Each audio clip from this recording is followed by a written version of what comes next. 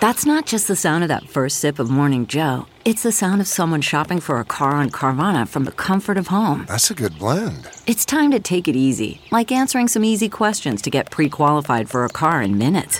Talk about starting the morning right. Just like customizing your terms so your car fits your budget.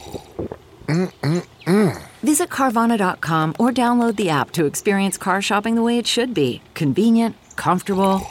Ah. It's Ask Dr. Phil. What would you do if you found out that your spouse had been lying to you?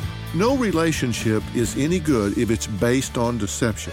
The most important thing you need to remember is that you don't want to let someone lie to you and just sweep it under the rug because you'll resent it and your trust will be eroded. You need to sit down and look this person in the eye and ask them why they feel the need to lie to you. If they don't want to be in the relationship, just let them tell you. If they're afraid of your reaction, find out what it is that makes them do anything to escape accountability. Find out what's behind the lying. You might be able to stop it. For more on moving past lies in a relationship, log on to drphil.com. I'm Dr. Phil. Survivor 46 is here, and so is On Fire, the only official Survivor podcast, and we have a twist this season.